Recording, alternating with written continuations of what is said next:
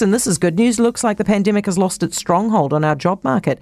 New Trade Me figures out today show demand for roles has jumped for the first time in 2 years, and with me now is Trade Me Job Sales Director Matt Tolich. Hey, Matt. Sure, Heather. What are you putting this down to?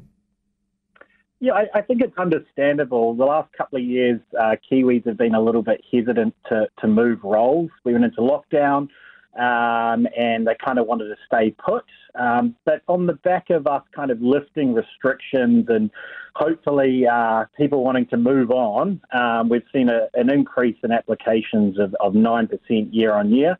Migrant workers coming back into the country definitely flows into that. But it's great to see Kiwis having the confidence to apply for roles again. Do you think there might be a little bit of employees having finally given up waiting for a pay rise at their current job? Yeah, definitely. I think good employers have gone out and addressed that.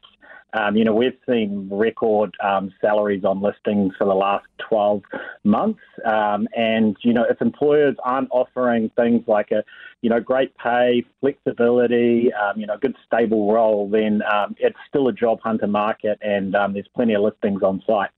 Any particular areas in the country doing better than others?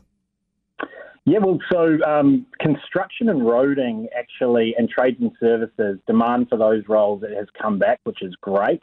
We had 15% year-on-year increase in trades and services and, 35% in construction and roading. So those candidates are looking around and that's been quite slow in those industries for the last 2 years. Matt, it's good to talk to you. Thank you so much, mate. Matt Tolich, Trade Me Job Sales Director.